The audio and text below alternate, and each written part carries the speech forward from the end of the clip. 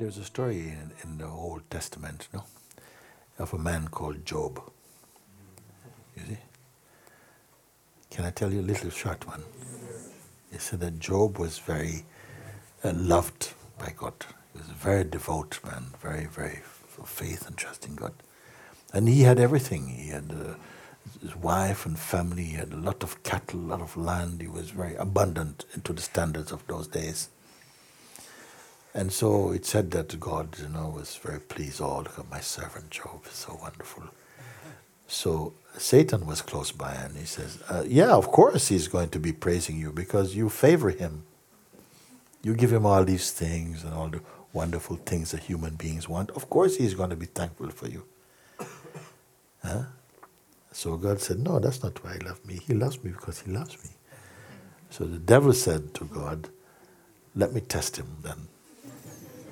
Let me test this Job that you are so fond about, okay? And so God said, okay, test him. You cannot kill him, but you must test him. So the devil says, I got it. So it said that after this, Job lost everything. Everything that he had was taken from him. His children, everything, family, cattle, everything was gone. On top of that, he became covered in sores, leprosy. And his friends came and said, look at you, but still he's praying. Thank you, Father. His friends said, what's wrong with you? Look, where's your God now? What has he done? He's taken everything from you, and still you're sitting there, why are you sitting there? You're not even lamenting or nothing, So Job would not listen, you see. As much as he lost, he was still there. Then eventually it said that the game was up. He had proven himself, no? And then all these things were returned to him in total abundance. Why? Because they were not the problem in the first place. Things are not the problem. Our attachment to them, what we take them to mean, that becomes our problem. The things in themselves is not the problem. This is why all these things were returned to him, with or without them. You see? It said again also in the story of Solomon, who was a son of David. It said Solomon was the wisest. No? But before this, what happened is that it said that God came to him in a dream and said, Solomon, I'm very pleased with you. You see, ask from me anything that you want. I will give to you because I'm pleased with you. So it didn't take Solomon long. He said, of all the things, thank you, but give me wisdom so I might reign over this kingdom wisely. Give me wisdom so I can guide the people wisely. So God became even more pleased with him.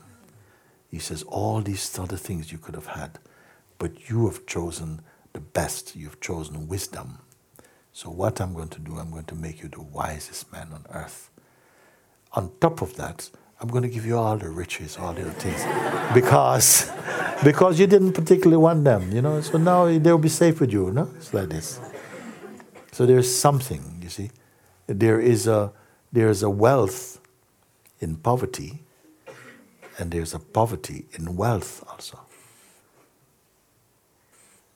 Sometimes you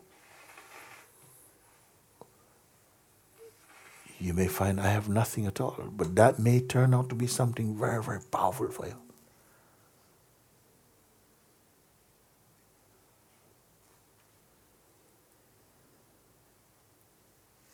This is why many sadhus, they gave up everything.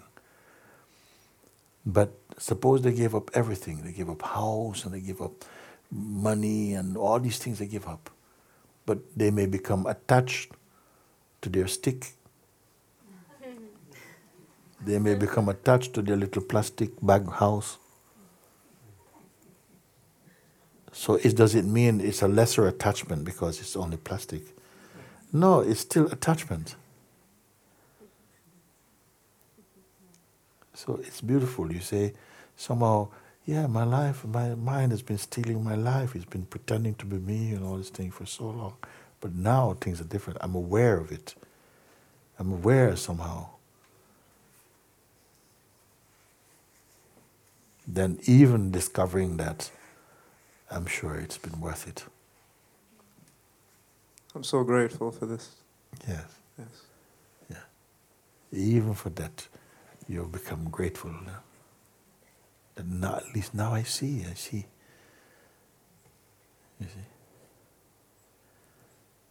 Do you want all those things back? Maybe you can have. Maybe it doesn't matter.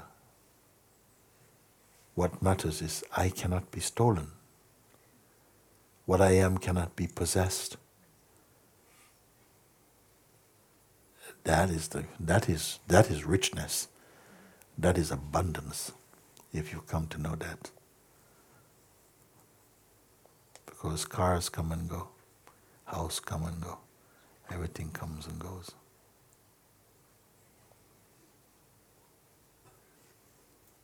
Only the thing that never came cannot go.